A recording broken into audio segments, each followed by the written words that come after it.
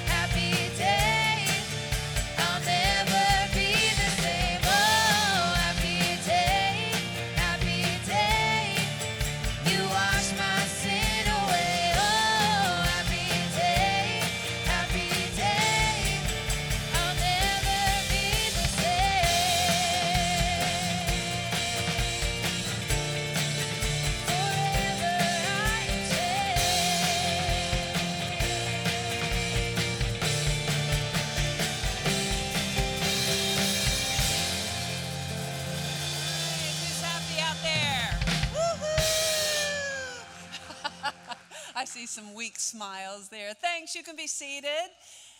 Okay, how's everybody doing? Wow, summer has hit, hasn't it? We need to invite some summer friends. Does anyone have summer friends?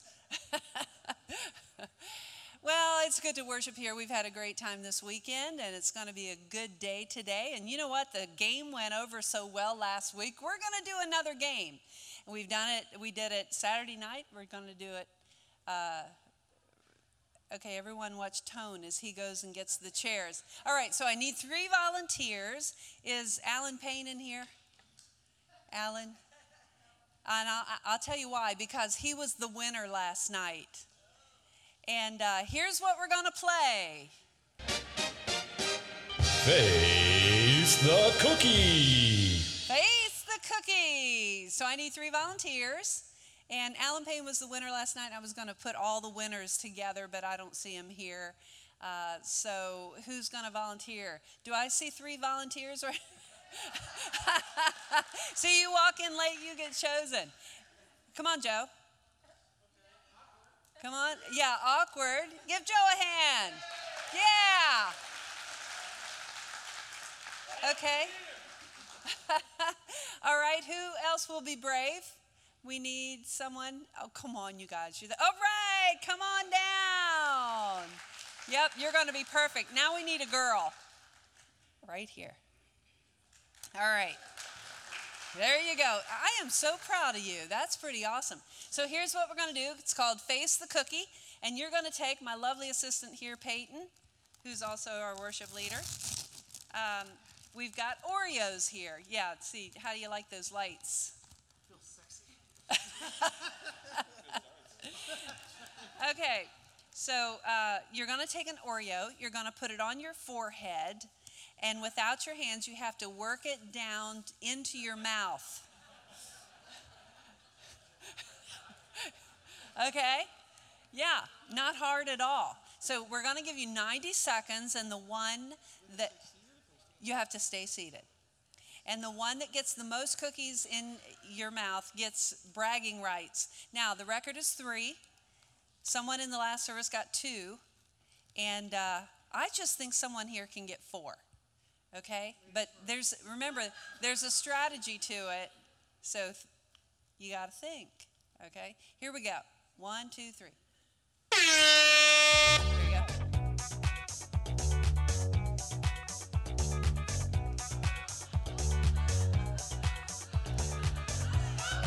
Oh, you're kidding me!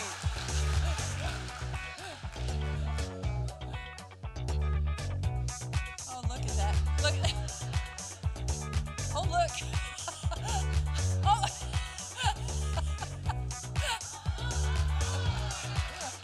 Oh, all right. You don't have to eat it if you don't want. Oh. Yeah. Oh. Oh. Oh. I'm so close. Oh, sorry.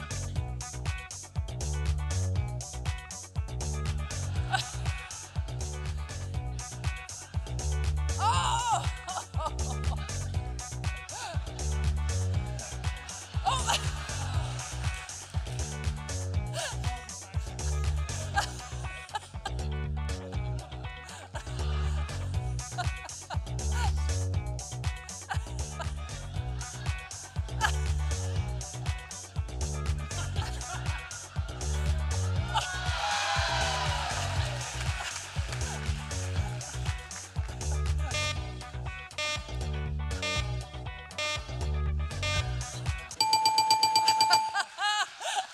Oh, give these good sports a hand. So how many did you get? Oh, that's tied with. Would anyone like an Oreo? You can have the whole pack. Good morning, y'all. How you doing? Have you ever played the face game? What is it called? The face the cookie. Face cookie. You never know what's going to happen when you come to Salem Fields. But it's good to see y'all today. Glad you're here. Y'all survived the rain? Yes, some of you did. The rest of you didn't? How many's got flooded basement? Oh, I'm really sorry. I wish I could help y'all, but I'm really tied up today. Playing golf. Anyway, welcome to church today. We're really glad that you're here. We're going to take our tithes and offerings in just a few moments, and we appreciate your faithful giving. No doubt summertime is here. Just look around as everybody's enjoying their vacation, their time away. So I appreciate those of you who are here today and those that faithfully give of your tithes and offerings so we can get through summer and into the fall. It's an exciting time to be in the church during the summer because there's no problem with parking or seating or all that kind of stuff. So thank you for being here today. We're going to check into Facebook, right? As you check in Facebook today, you're letting people know that this is an awesome church because if you're here, it makes it awesome. And so your friends say, wow, that must be a great church if they go there. So I appreciate if you check in. on Facebook. And did I say anything else about that? I do the offering, right? Yeah, okay. Just wanted to make sure. If you're a first-time guest, we're glad that you're here today.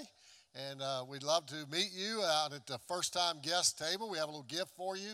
You never know what you might find in there, so you might not want to walk out without getting one. And so we'd love to meet you and give you that gift, and we're glad that you're here today. We're having no Saturday night service next Saturday night.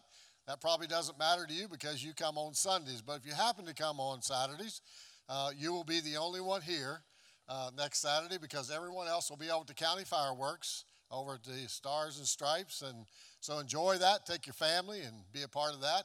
And then come on to church Sunday because we have a great message on Sunday that I think we all need to hear and better understand suicide and how to deal with that in our culture today, where it seems like people are without hope and seem to be doing that more and more. And so we want you to learn about that, so that if you're struggling or you know someone struggling, that you can be a part of that. Gay's going to bring that message, and she's been working on it for some time now. And so bring a friend. If you have a friend that's struggling, it'd be a great Sunday to bring them to church with you next week.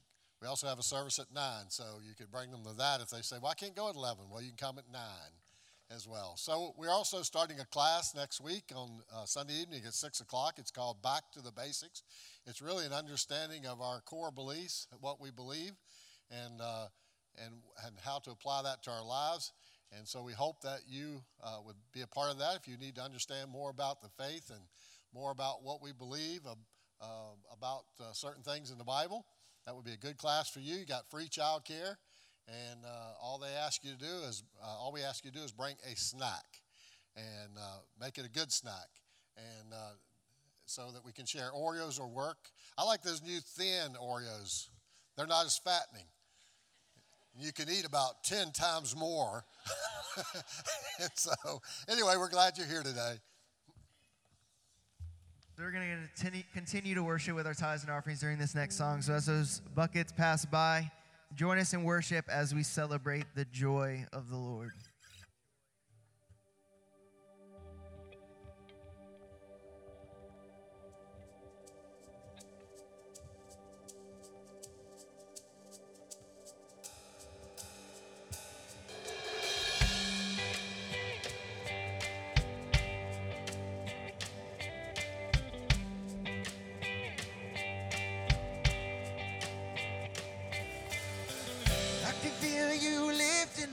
The weight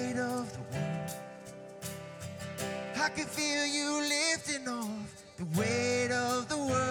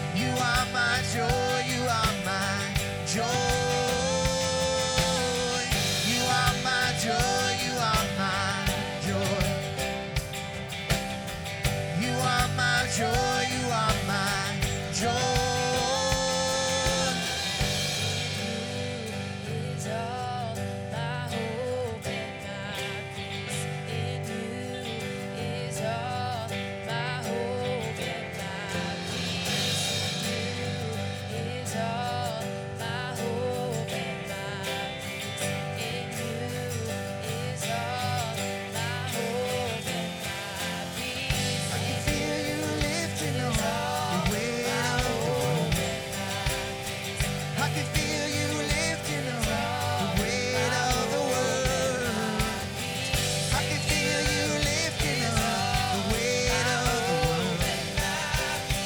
I can feel you lifting up the weight of the world. Come on. You are my joy, you are my joy. You are my joy, you are my joy. You are my joy, you are my joy. You are my joy, you are my joy. You are my joy, you are my joy. You are my joy, you are my joy. You are my joy, you are my joy. You are my joy, you are my joy.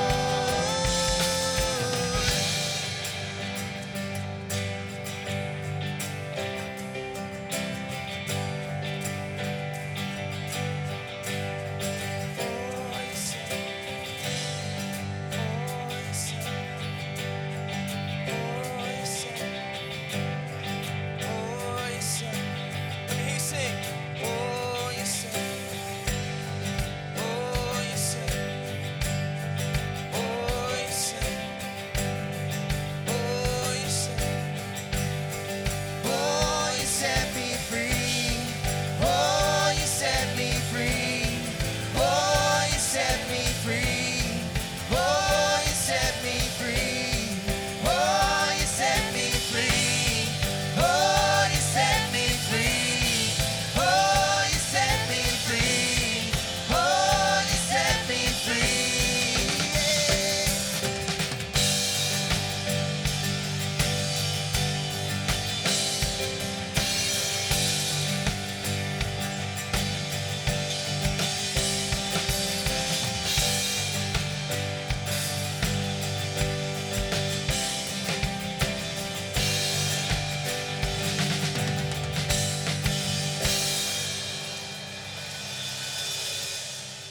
So I love this next song that we're about to sing because it's all about praising the Lord, and it's all about how the praise that He's given us on our lips is to ever be for Him. And so I don't know what your week looked like. I don't know what you're battling with. I don't know what you brought with you into this place today. I don't know what baggage you're carrying, if you're celebrating. I'm not sure of all that, but I do know that the Lord is good and He's worthy of our praise. In Daniel 3, one of my favorite verses is it says, and if not, He is still good. And so regardless of what's going on in your life right now, if it's good, if it's bad, the Lord is in it with you, and He's fighting for you. And so during these next few moments of worship that we have together, let's just set aside whatever it is that's hindering us from fully encountering the Lord today. I believe He has something special here for each and every one of us. And so let's just make an effort in these next few moments to just put those distractions aside, that baggage aside, whatever's holding us back from fully experiencing God this morning. Let's just put those aside, and let's just allow the Holy Spirit to come into this place and move like never before.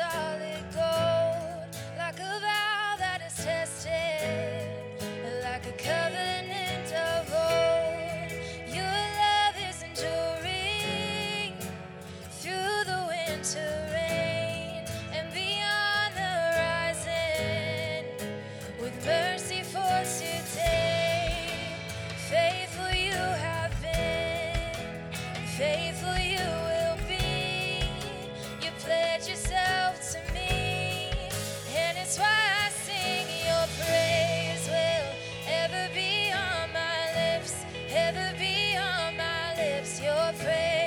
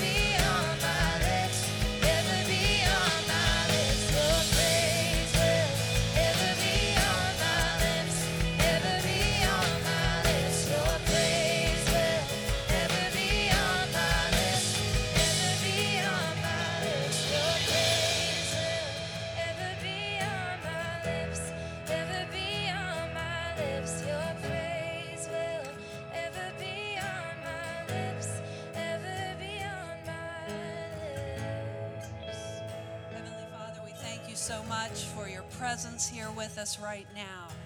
You promised us that you would never leave us nor forsake us. And God, if there's distance between you and us, it's because, Lord, we've turned away. And so, Father, I pray that this morning that we would turn our hearts and our minds to you and just give you praise no matter what's going on in our life. May we be the people that push back the circumstances or the situations that we find ourselves in and look squarely in your face. Look into your eyes, Jesus. I know from personal experience that you change us, you move us, you give us clarity. Father, thank you that you've made a way for us to have a relationship with you.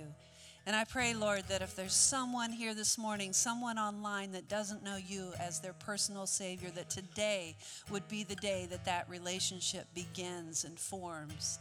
Father, we know it's only in you that we find our hope.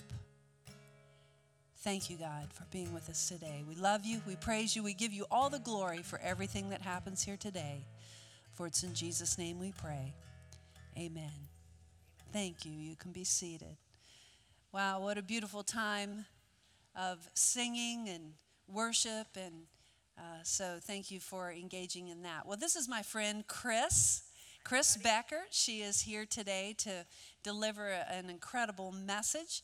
Chris is a pastor at a church in Northern Virginia. Chris, tell us the name of your church and where it's at. Yeah, so I'm the pastor and church planter of a church called Vine Church.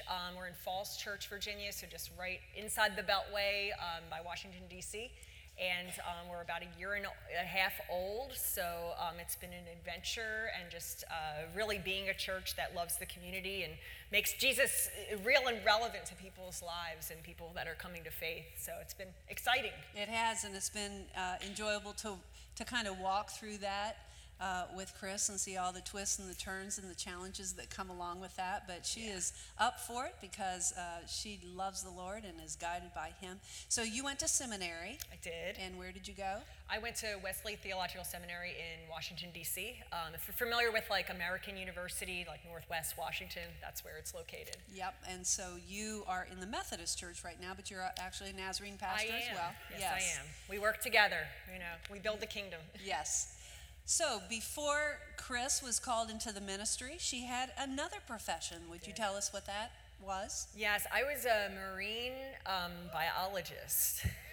But note to self, I did not play with dolphins. I played with algae. Algae. So much more exciting, trust me. So much, and it doesn't talk back, Yeah, it doesn't give you a hard time. It doesn't give you a hard time. It just kind of sits there Yeah, and you it grow just things does. and analyze it. How fun. No wonder you went into the ministry. Exactly. So it's from algae to Jesus, and I think it's a good choice, don't you? I would say so. I think it's a good choice. And so I saw you really getting into that game that we were playing, and I saw her salivating. I saw out you there. coming up here grabbing the cookie. I was going to beat you to it. Yeah, almost, so. that was pretty cute. It was great. And so why do you, is it Oreos that you love? Pumpkin spice Oreo cookies. A little taste of heaven on earth in my, yes. I know somebody say, ooh, you develop taste sometimes. Yeah, but pumpkin spice is amazing. your gig, right? Pumpkin spice all year long. So it's so good to have Chris here. It's finally, we've gotten to get her down here at Salem Fields Community Church. So would you make her feel welcome? Thank you.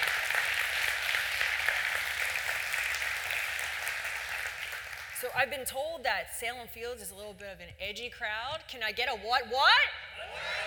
Let's do it one more time. 11 o'clock, you're awake now. You've been caffeinated like 4 times already. You've had children running around you. So can I get a what? Yeah, that's what I'm talking. So good morning to everybody here. I'm glad you're here with us today. One thing Gay forgot to mention was she's been a mentor to me. And that's been a really important part of my life and my spiritual journey as well as my ministry. And I think for all of us, it's always great to have somebody that's a couple of miles further down the road that can speak truth and love into your life. So if you don't have that, I would say try to connect with someone that can help you. I know here at Salem Fields, there's many people in small groups and pastors that can help you with that. So I'm going to share a message today that titled Drawing Happiness. There's something that's made me happy throughout my life so far, and that is drawing. I've always been a kind of doodler and cartoonist. I took some art classes when I was a kid that tried to make me draw like still life. I thought it was boring. If you're a still life artist, no offense or anything, but I like to draw like the caricatures of like Bugs Bunny and all the different cartoons that I would watch on TV. And I realized that I'm a bit of a visual learner. I don't know if there's many of you that would identify as the same thing. So I like to hear things, but if I can see them, it kind of sticks in my brain a little bit better. So to go along with the message today, I'm going to be drawing up here on the board, and I think you got a piece of paper too in your bulletin too. If you're such the person as I am and would like to draw, whether it's stick figures or cartoons or otherwise, I invite you to participate along with me today. So drawing happiness. I don't know about you, but I think it's a question that at some point in our lives we all face. And whether that's you know it or not, whether that's something that you've, actually this is me by the way, my little emoji smiley person. But I think we all realize at some point that most of life is a pursuit of happiness. And I would dare say, especially if you are not haven't placed your faith in Christ, that most of the time we're thinking like, how can we get to the next happy thing? And so there's this question I think that we're all really answering in our lives, whether we thought about it or not, is how do you draw a happy life?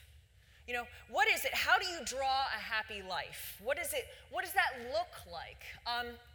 So when I was in middle school, I had an awesome math teacher that let me doodle on the sides of my math tests when I was done, and he would make comments and all sorts of stuff. I grew up in Philadelphia, made lots of Phillies jokes. I have to say the least, go Phillies. They beat the Nats too, right? But back to the message. So I love to draw things, and I think around that time, middle schoolish, I started to think about like the rest of my life, right? Well, what would it look like to live a happy life? And I grew up religious, but not in relationship with Jesus. Maybe some of you can relate to that I knew who Jesus was, but I didn't see me being a part of his kingdom building and his personal relationship in my life. But I started to think about, what would that happy life look like? Well, to put it simply, I think for most of us, a happy life can kind of be illustrated like this. It starts off with probably having the perfect parents, right? That's going to start you off on the best track. There you are, little bit. Aw, so cute, right? That you have the perfect parents or the perfect mom and dad, and they love you. They show up to all your ball games. They believe in you. They pat you on the back. Maybe they spank a little bit of this at times. They treat you well, and it's going to set you up for the perfect happy life, right? That's going to start out your happy life. But then when you're a kid, you kind of go in this direction here. In order to continue your happiness, especially around birthdays, Christmas time, people buy you things, right? They buy you lots of toys to make you what? Happy, right. This is Tickle Me Elmo. I was a child of the 80s and 90s. They buy you lots of toys and games, and we're going to have some old school blocks and things here. Lots and lots of fun things to make you happy, right? And then you head to school. And your parents sign you up for all activities, and you choose things that are going to make you what? Happy. That maybe it's music, maybe it's football, it's sports. Maybe there's different awards that you win there that are result of those achievements. There's your little, participants trophy. We'll put a number 1 on there because everybody's a winner, right? That's what Pedro says. You go south of the border, you're a wiener with Pedro. You're a winner with Pedro. But you kind of move through life, and you realize, okay, when I win things, when I eventually do this, maybe some of you have participated in this recently or gone to a party for a family member. Dun, dun, dun, dun, dun, dun, dun, dun, dun. Graduation. Graduating makes parents especially happy, right? Right, they're going to be out of the house soon. What's that? Oh yeah, exactly. Yeah, and a little bit richer too. And so you go on, whether it's a high school or a college, or but then you maybe go choose another school, right? But you should make a college choice or a vo-tech choice or a job choice, specifically because that's the place or the career that's going to make you happy, right? Because not just that, not just the thing you're going to be doing, but you earn a lot of this. You know, you got the bills here, stacks and stacks of them, and we're gonna have our little electronic credit card. There's your numbers, there's your chip right there. You scan that. So, because your bank account, a full bank account, guarantees that you're gonna be what? Happy, right? And then a happy life continues when you meet the hottie, you know. He's gorgeous, you know, she's amazing. And you go and you find that person that completes you, and lo and behold, you're not lonely anymore, and you spend thousands of this on that ceremony and that day, because that person is going to make you happy. And then you're going to buy the house, because that's what you do. It's the perfect house with the picket fence and lots of great stuff, because the house is also going to bring you happiness. It's going to make you happy. And then you're going to fill that house with children, right? Children always bring happiness. Have all these little kids running around to fill that house, and it's going to bring happiness to your life. Well, I think when we think about if we could predict what makes a happy life, most of us would draw it something like this. And you would have elements of each and every one of these things, that we make predictions about what makes us happy, and this is kind of the circle of life. But the way we're able to do that, I don't know if you know this, but biologically, I'm a scientist by background, so biologically there's actually a part in our brain that allows us to do that, and it's called the prefrontal cortex. It's a part of your brain that allows you to make predictions before you do it. So for instance, if you're going to, before you reach out and you touch that hot burner, you know, from experience, you're going to make a prediction that that's going to hurt, so I might as well not do that. Before you get in your car and you look at your traffic app, you know, you're going to make a decision which route that you take. It allows you to make a prediction that this app is telling me to go in this direction, but it also goes for happiness. But for a second, I want to test our prefrontal cortex here. And I know we just played a game, so I'm going to ask you to participate here. I'm going to ask you to contemplate two futures and determine in your mind, which one of these futures do you think is probably going to result in a greater level of happiness. And the first is winning the lottery. Not a proponent of let's protest, you know, don't go home and say, now, you know, Chris said I need to go play the lottery. I'm not saying that today. But if you won the lottery, you know. The second possibility is becoming a quadriplegic. So one scenario is you win the lottery, one is a quadriplegic. So what do you think, a year after winning the lottery or becoming a quadriplegic, which group of people would be happier? What would you say? How many for lottery? Like, just raise your hand, honestly. How many? Okay, how many for quadriplegic? Okay, there's a couple hands. So the results show us this, of course, right? We made this prediction. Well, actually, I lied. Because there were studies done in the 1970s that actually revealed this. Inequality of the level of happiness, amazingly, lottery winners, a year later from quadriplegics, both had an equal level of happiness. This is over hundreds and hundreds of people who had been surveyed, an equal level of happiness just a year later. The things that we predict are not always true. The things that we assume will make us happy are not necessarily connected to happiness. So going back to our circle of life here, I think there's those of us in this room that have achieved these things. You know, you have the multiple degrees on the wall, you've been involved with all the activities, and you've maybe even been successful. You've earned the big bucks finally, you found the right person, and you realize it didn't quite bring you happiness. And maybe there was something else that you've been involved in that's not listed here, that you realize that thing that you've been chasing didn't make you happy. That expectation was not true. That thing that your brain told you to do was not actually lining up with happiness. And I think there's others of us too that are here that have experienced this.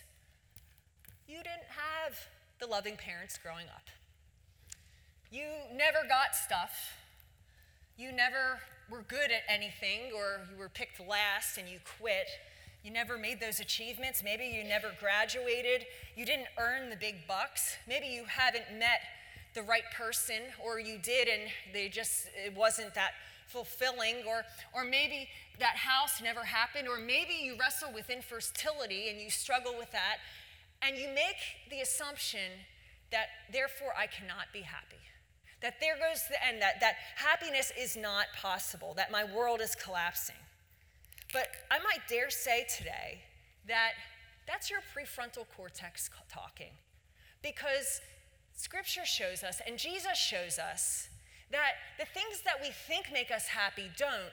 But Jesus points us to the possibility and the ability for us to be happy because of things outside of the circle of life. And specifically, what it means to have a relationship with God outside of depending on all these things for our happiness. Because the point of the story, nothing will make you happy. Happiness cannot be achieved by a thing. It's achieved by a who, a relationship with a who. And so Jesus, it's interesting because Jesus reveals to us this very thing that we've experienced, as well as the thing that research has shown us, that true happiness needs to happen from outside the circle of life. And the way that Jesus does that is there's a section of Scripture in Matthew 5, which is in the Sermon on the Mount, one of Jesus' kind of inaugural sermon, his big giant speech there. And it's in Matthew 5 that there's the beginning of his sermon where he talks about these little pithy sayings that really drive home the true meaning of happiness and the unexpected places that we find it. That Jesus flips happiness on its head. He flips it upside down as something that's not met from within the circle of life, but that is rather met through relationship with God. And so 9 times in 12 verses, Jesus uses this word happy. Some translations say blessed. It's the same word, makarios, there. And if you're a parent, or if you grew up, if you have parents or a guardian, if mama says something 9 times, what should you probably do? You should probably listen, right? You should probably pay attention. So just note to self, you look up from your phone, you start, give mama a call, whatever. And it's the same thing with Jesus too, that when you read in Scripture, when Jesus repeats something over and over and over again, it's time to pay attention. And so Jesus' kind of happiness that he points to, this lasting happiness, how we draw it in our lives, is the opposite of what we usually predict. So let's start off with a word of prayer as we enter into Matthew's gospel today. Lord Jesus, we thank you for your words, for your timeless words, Lord, here that speak to us today. The very same things we wrestle with, Lord, that I acknowledge here today that there are some of us here who are not happy. That it's been weeks, it's been months, maybe it's even been years, and we've struggled. We've tried to look for happiness by medicating it, by filling it with other things, Lord. But help us today to be open to your word, to what you have to say to us through your Holy Spirit too, as you speak through me today, Lord. Speak in spite of my own weaknesses. Speak your message. Allow us to be open to the challenge it is, especially in our day and age and our culture, for what it means to find and draw happiness in our lives. And we pray this in Jesus' name. Amen.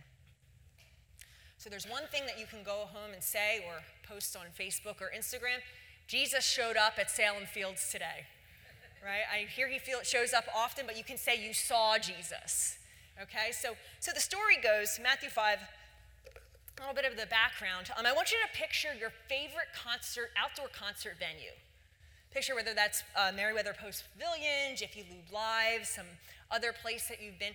Think of the lawn seats. You know the lawn people. They're the cheaper seats, the people with the picnic, the mudslides when it gets all super, super wet. And I want you to think of that because that's kind of the setting for where Jesus is speaking. So you have throngs and throngs of people that are gathered here, and they're ready to see a show. That's really what they're showing up for. They have expectations. And their expectations are based on what they've heard about Jesus as the miracle worker, as the prophet, as the teacher. And so they show up looking for something amazing to happen. You know, maybe they bring their coffees and their popcorn with them, ready to see something awesome. They have little signs up here that said, "Go, Jesus," right? Yeah, they have little things that they're posting, and everybody's on their phones ready to tweet out the latest words that Jesus has to say. There's so many expectations, but yet Matthew tells us, seeing the crowds, he went up on the mountain, and when he sat down, his disciples came to him. Those are the disciples, they're closest.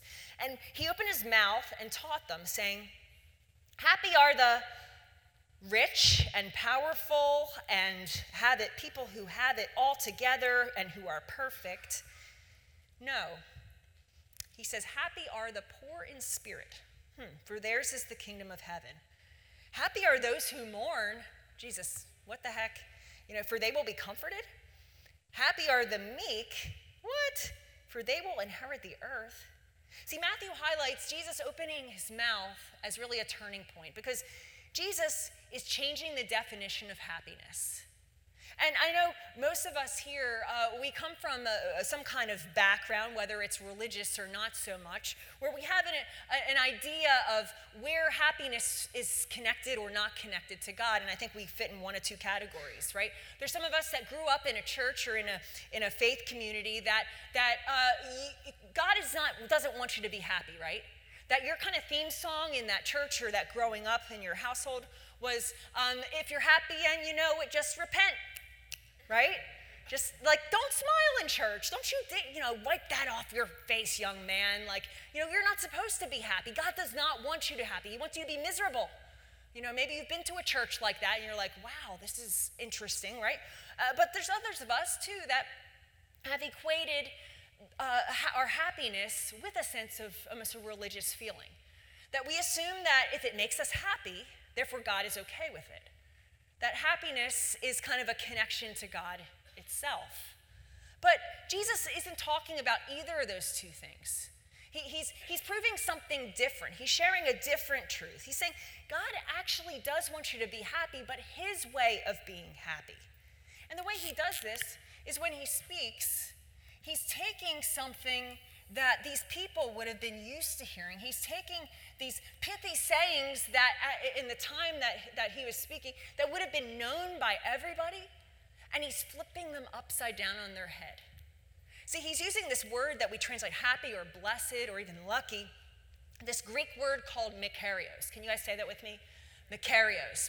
So you can also go home and say you learned a second language today. You just learned some Greek. A little GSL, Greek is the second language. And so he uses this word, Matthew tells us, makarios, which means happy or blessed or lucky. And the way this pattern of speech he's using is a kind of version of pithy saying called macarisms. And they kind of went something like, happy are the blank, for they will be blank. And the Romans used these all the time. They used them as a means of keeping people in their place. Happy are the powerful because they have achieved everything that they were supposed to be promised. Happy are those who are rich, for they can spend their money just as they please. That's kind of the pattern of speech that the people were used to hearing. It's kind of like if I would say early to bed, early to rise. How does that continue? Makes a man healthy, wealthy, and wise. Excellent. Or a penny saved is a penny earned. We kind of know these sayings. The people would have known these sayings differently. So when Jesus is connecting this, he's changing the definition of happiness. Rather from being this state of prosperity and richness that was almost disconnected from anything religious, he's taking it to a different level. And the way that his definition of happiness is peace with God. It's a lot different than the emotional roller coaster. Some of us are in kind of a happiness feeling that's almost like going on a ride at King's Dominion, right? One day you're like, ooh, it's the best thing, I'm on the top of the world. And the next day you're like, I hate everybody, I hate my life, it's terrible, and I'm going to post everything on Facebook and let everybody know about it. But Jesus' definition of happiness is peace with God. That it's a peace that endures no matter what. And in order to get to that point, he says that who is truly happy, it's not who you usually think. Once again, prefrontal cortex, the expectations, it doesn't line up with who you usually think. See, we usually think that we draw happiness through things like power and independence, that I can do I can get things how I want them, I can do what I want. But instead, Jesus shows us that you actually draw happiness first through dependence. That instead of independence, instead of power, that we actually draw happiness in our lives when we're and I'm not saying codependence here. This is not codependence. This is dependence on God. When we can fully realize how poor we are as human beings. And so he picks the kind of the least likely candidates for bliss. He says, happy are the poor in spirit, happy are those who mourn, happy are the meek. So what does this have to do with anything? Well, the poor he's talking about, the kind of language he's using, is descriptive of the kind of the poor, the people who were the street people. So if you've ever visited a developing country, maybe on a mission trip or for work, you've seen people like this. That kind of our homeless in this country have nothing, have so much compared to people that are eating out of garbage bins, children that are starved. That's the language that Jesus is using here. These are the people that the Romans and the Greeks said that the gods didn't care about, that they weren't even cared about by God anymore. And so Jesus, though, he not only changed the definition of happiness, but he's talking about to say that the people who have nothing are actually the richest because they show their dependence. The poor, but not necessarily the people that don't have a lot of money, but he says the poor in what? Spirit. And the word here is pneuma. If you've ever had pneumonia, that the word comes from the same source. Pneuma is a word for spirit. It means spirit or breath or wind. And it's the same word that's used in Genesis that says the ruach or the pneuma of God blew across the waters of chaos and created the world. And Jesus is using this in a sense, the poor in spirit, in that sense of those who are basically nothing left. People that are totally, you would say, life has left you out of breath. I love to run.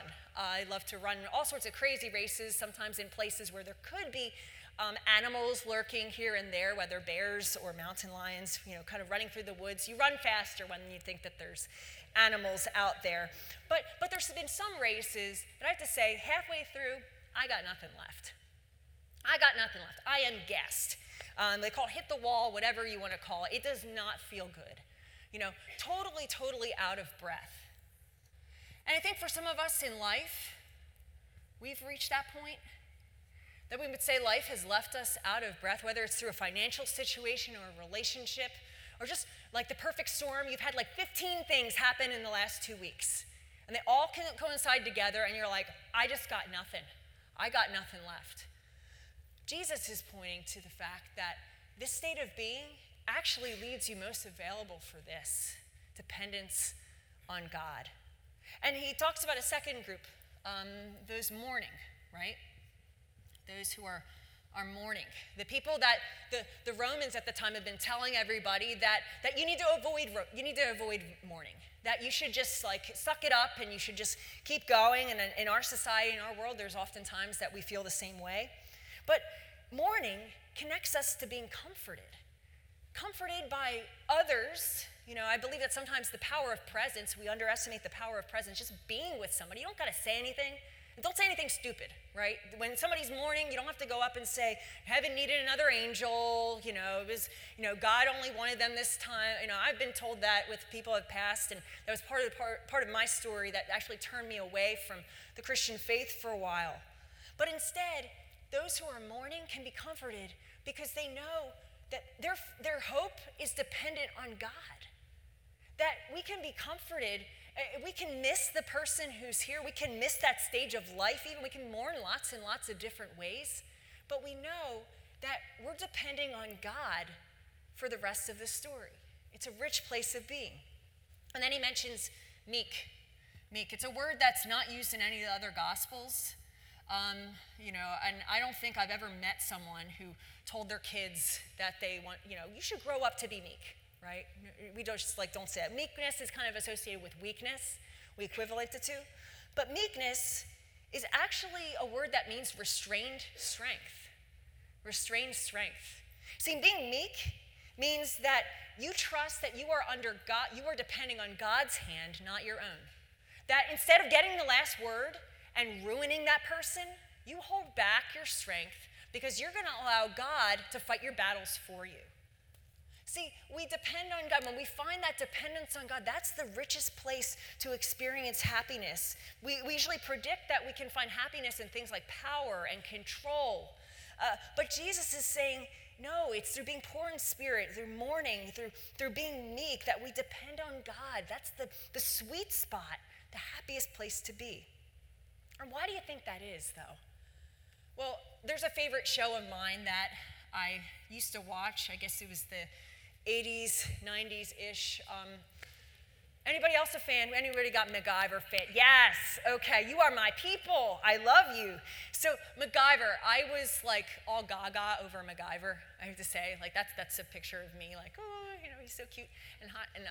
And then, so if you've ever watched the show, it's a story about this guy, this brilliant guy, and he's always after these bad guys who are going to destroy things and people, and he usually has a team of people with him. But every single episode ends the same way, right? You can turn on the last 10 minutes, you'll get like the same story, that there's some bad guy out there, they're gonna like light off a bomb and destroy lots of people or a building or whatever it is, and MacGyver and his friends, they're locked in a room. And they're locked in a room and there's nothing, and there's a clock ticking, they're looking at their watch, they're like, what's going on? And they look around and they need to save the day, and MacGyver, because the brilliant guy he is, he looks around, and what does he find? He finds a paper clip. And then MacGyver goes to his friend and he takes a hair tie. And then he sees a ruffled bag of chips back here. And before you know it, lo and behold, he's created a bomb. He's blown up the building. He's gone outside. He's rescued the people. He's turned off the bomb, silenced the bad guys. And the end of the story, the good people win, right? That's like the end of the story. Well, going back to our dependence, I think dependence changes how we see. That we begin to see everything that we have in life, the small things especially, as a gift. That you begin to see things with different eyes. When you are at the end of your rope, when you got nothing left, you begin to see that there are people in your life that matter. There are things that you do have. You know, you begin to see with MacGyver eyes when you're mourning. You know, you begin to think about life differently, that the things you were worried about, those little trivial matters, you know, being upset with so-and-so, and does that really matter in the big scheme of things? You begin to see life as a gift.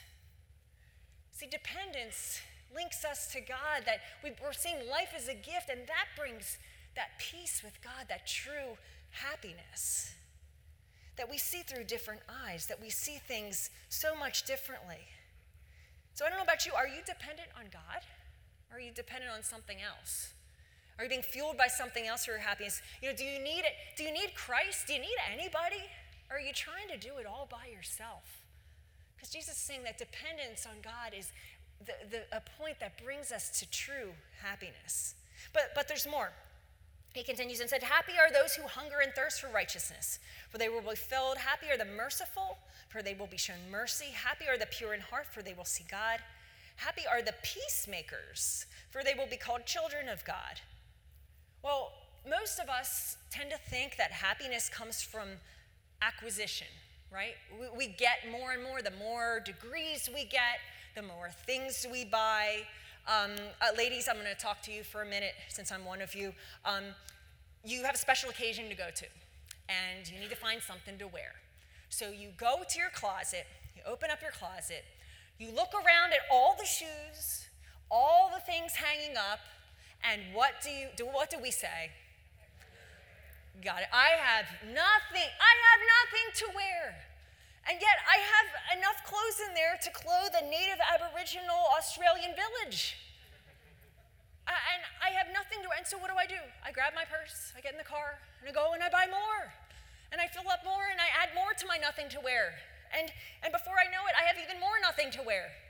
And we get into this pattern of thinking that happiness It's achieved through just getting more and more, that the latest iPhone is coming out, and I know this is a special struggle for parents that, the kids are like, well, I need what they have. I need this, I need that, I need that. But I think many of us would say, though, do those things necessarily keep us happy? No, because then you get the thing and you're already on to the next thing. Think about what you don't have. Well, Jesus is flipping that around. And instead, he's saying not through acquisition, but actually through sacrifice. See, Jesus knows this more than any of us probably will, that sacrifice has a power in it that acquisition doesn't. That sacrifice is something that we begin to not only see differently, but we begin to see that what we have is more than enough, and that we have enough to even give away. So he talks about the hungry and the thirsty. He talks about the people that are hungry and thirsty. There's my little knife and plate. If you didn't know what that was, here's my cup. The hungry and thirsty, but not for food, but for righteousness. He didn't put self-righteousness. Note that. He says righteousness, God's righteousness. People that look outside of themselves. In the same way, he talks about being merciful. Being merciful.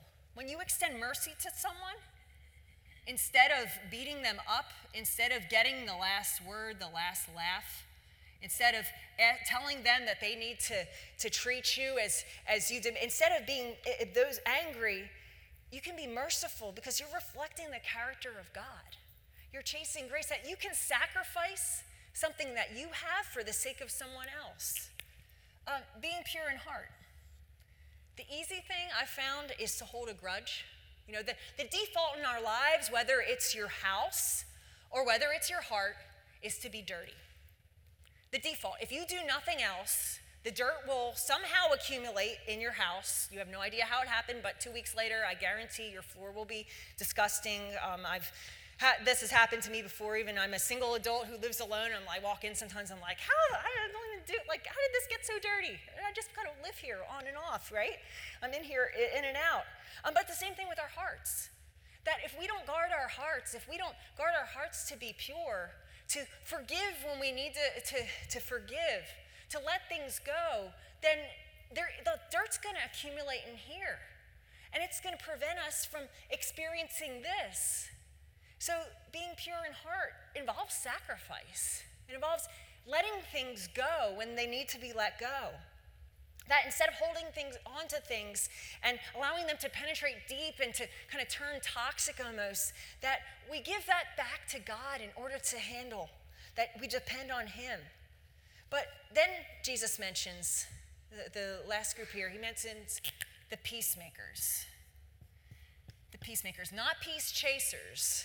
I think we'd all say here we want peace, right? Some of y'all want peace and quiet. Some of y'all parents, moms especially, like you lock yourself in the bathroom, like just to get some peace and quiet from the kids, right? Like, what are you doing in there, Mom? Just like, go away. This is my peaceful place. That we're all after peace. But when was the last time you were a peacemaker?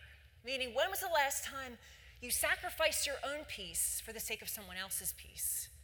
Because in order to be a peacemaker, you got to step into a battle. And not your own battle, but someone else's battle on the behalf of someone else that you see the train wreck is going to happen, and you know that there's going to be some casualties involved. You know that even yourself, the relationship might be strained, but you do it anyway because you're willing to bring peace at the expense of yourself. That's what it means to sacrifice, to find ultimate peace with God, to find happiness. But this last part, as we just wrap up today, I think this hits home with most of us, where Jesus wraps up his Beatitudes, this section of Scripture, and says, well, happy are those who are persecuted because of righteousness, for theirs is the kingdom of heaven. Happy are you when people insult you, persecute, and falsely say all evil against you because of me. Rejoice and be glad, because great is your reward in heaven. Look ahead, for in the same way they persecuted the prophets who were before you. See, often in life, we connect happiness, we draw happiness through thinking it needs to be perfect circumstances. That we need to have perfect circumstances in order to be happy. But Jesus shows us that we draw happiness by living in God's promise. That it's through his promise that when we have nothing left, we have this. Think in your circle of life, all the things that you have, all the things that you have achieved, if they would all disappear tomorrow, could you still be happy? Absolutely. Because this does not go away. See, God has promised that he will never leave us or forsake us, and with God there is always a next. And whether that's the chapter of your life that you think is the ending point right now that you can't even see past, or whether it's even death itself, that God's got it all taken care of because it's through Christ, his redeeming grace, that this will always stand. That there is always a next chapter to the story because he's promised us that. That the kingdom of heaven is yours. That's something nobody can take away. Nobody can come up and steal from you. Many times we think when we become Christians, when we've placed our faith in Christ, that everything's going to be butterflies and rainbows, right? You're going to skip through the door and all of a sudden, boom, everything's going to happen. But dare I say, in Scripture, it shows us the opposite. That the very prophets, the people that spoke on behalf of God, they were tortured, they were put to death, they were thrown into holes. That Jesus tells us that life is not going to be easy. And if you believe that the God that you're following means that life is going to be perfect and, I shake my fist at him if it's not, that's not the God that Jesus is pointing to. Instead, he's pointing to a God that says, in all that, in spite of whatever the world throws at you, you are rich, you are happy because you always have this. So, back to the question. How do you draw happiness? Well, happiness is something that Christ has to offer alone. That happiness cannot come from within the circle of life, or else it will always be tied to the circle of life. And whatever spin of the circle of life that you find yourself in right now, there will always be something that will threaten to steal your happiness. And there will always be something that is missing. But Jesus shows us a story that we can rejoice and we can find lasting peace with God, because in all this, as crazy as it might seem, that God is enough, that his love and grace is enough, and that you discover through these unlikely places, when you take that risk, that you discover that you too are drawing happiness in life. Happiness doesn't change when it depends on Christ, who does not change.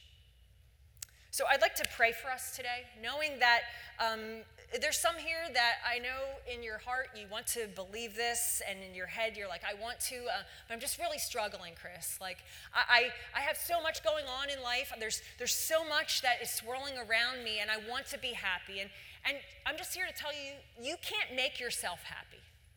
You need to allow Christ to do it for you. You need to allow the Holy Spirit to dwell from inside you. And so I'm going to pray for us today, and the band's going to share a song that I think connects perfectly to this message and the words that we've been sharing. So I'm going to ask you to bow your heads with me as we join our hearts together in prayer. Lord, we come to you today as a people who are broken, Lord. Some of us here are ready to make a decision in life, and we're choosing what is going to make me happiest. Lord, instead, let our question be, what is most faithful to you? Lord, for some of us, we're just not feeling it. We haven't been happy. We're not happy right now. We haven't been happy for the last 20 minutes, 2 weeks, 10 years, Lord. Lord, I ask today that your Spirit just penetrate deep within our hearts, that we make ourselves available to you, to realize, to see through spiritual MacGyver's eyes that there is so much you have given us and so much more ahead.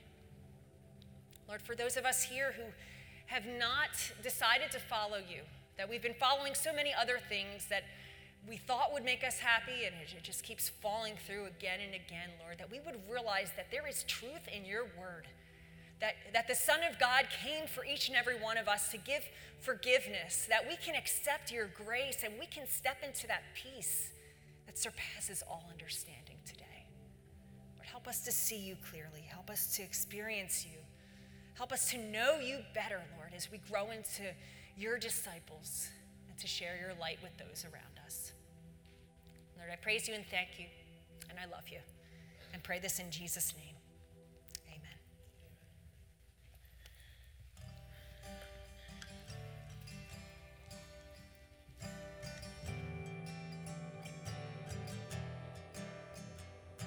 The money that the world could own, mountains made of solid gold, the riches that could buy my dream. You are better than all these things. The prettiest face that turned their eyes, beauty that could hypnotize, the open doors that looks may bring. You are better than all these things. 'Cause your love is better than life.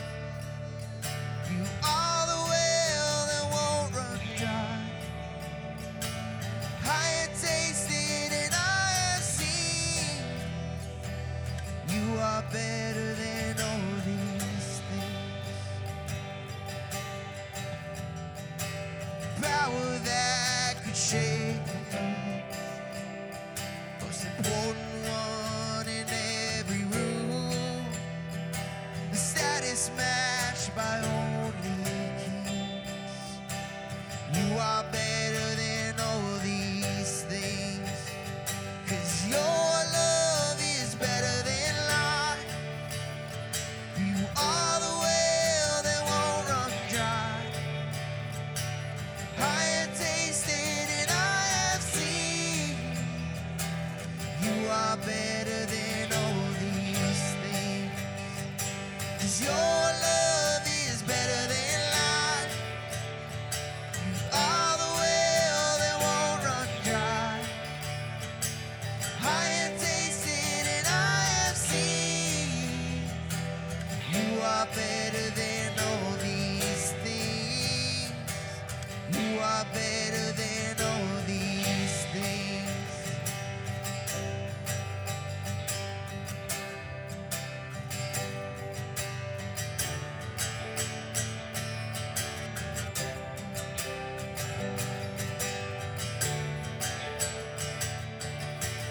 I have tasted and I have seen.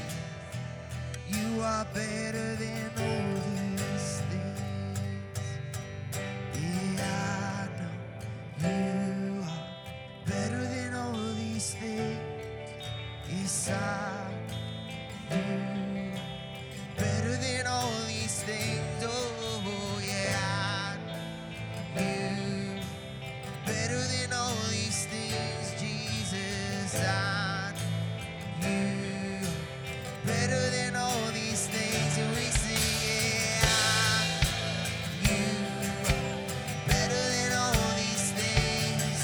Yeah, I know you are better than all these things. Declare now. Yeah, I know you are better than all these things. Yeah, I know you are better than all these things. Yeah, I know you are better than all these things. Yeah, I know you are better than all these things. Oh, I know you are better than all these things.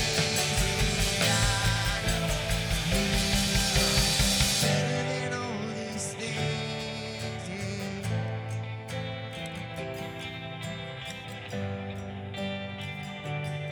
God is truly better than all these things. That's the second time that I've heard this message. Thank you, Chris. Great message. I appreciate that. And, I was thinking about this morning, the kind of happiness that Chris is talking about can only be found in a relationship with Jesus Christ.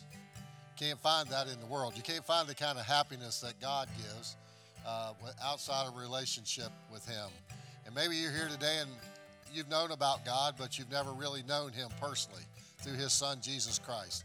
I don't know, I just felt as I was standing there today that there might be someone here today that just needs to enter into that relationship with Christ and ask him to forgive you of your sins and invite him in your heart to be your Savior. So can we just pray together this morning? We bow our heads, and maybe you're here and you'd like to experience that kind of happiness that's found in a relationship with Jesus Christ. If that's you today, would you just pray this prayer with me? It's a simple prayer, but it's a prayer of expressing your belief in Christ and confessing your sins and inviting him into your life to be your Savior. So if you'd like to know Christ today, we're not going to embarrass you in any way.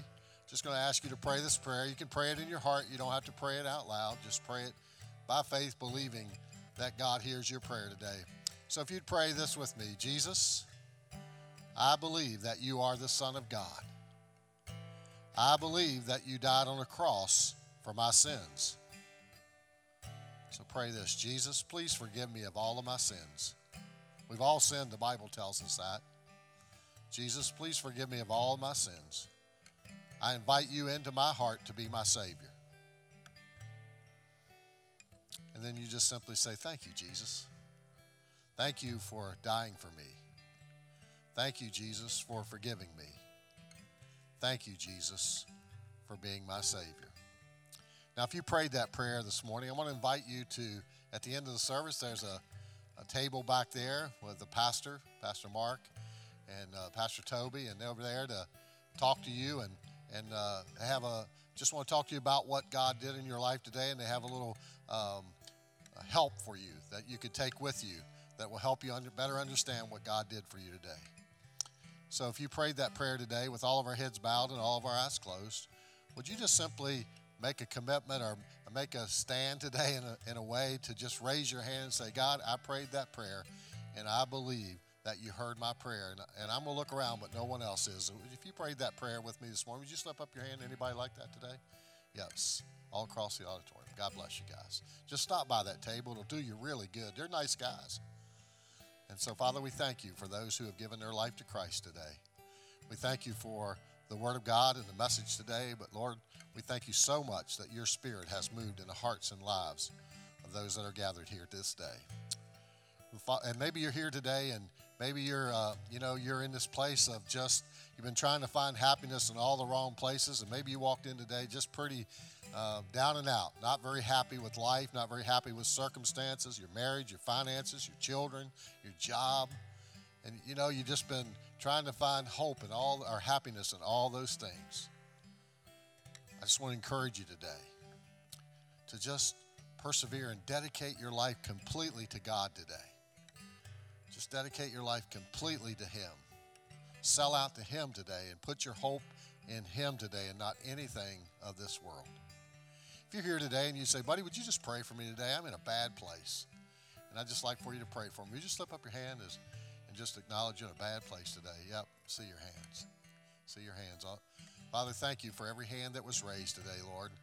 The honest heart today, Father, in a bad place, not very happy. Came to church today maybe looking for happiness and peace. And so, Lord, we know that it's only found in our commitment and complete dedication, surrender to you. So I pray for each one today, Lord, that you would wrap your loving arms of love and care around them. I pray this day, Lord, that they would take their eyes off their problems, their eyes off of the things that have brought them to this point where they just needed to raise their hand today and put their eyes squarely on you. And know, God, that happiness that nothing else can bring, is found only in our relationship with you, Father. Remind us, Lord, each of us during this week when we're just not feeling happy, that happy is not found outside of our relationship with you. So, Father, we thank you for that today. In Jesus' name, amen. Thank you for being here today. Thank you, Chris, for a great message.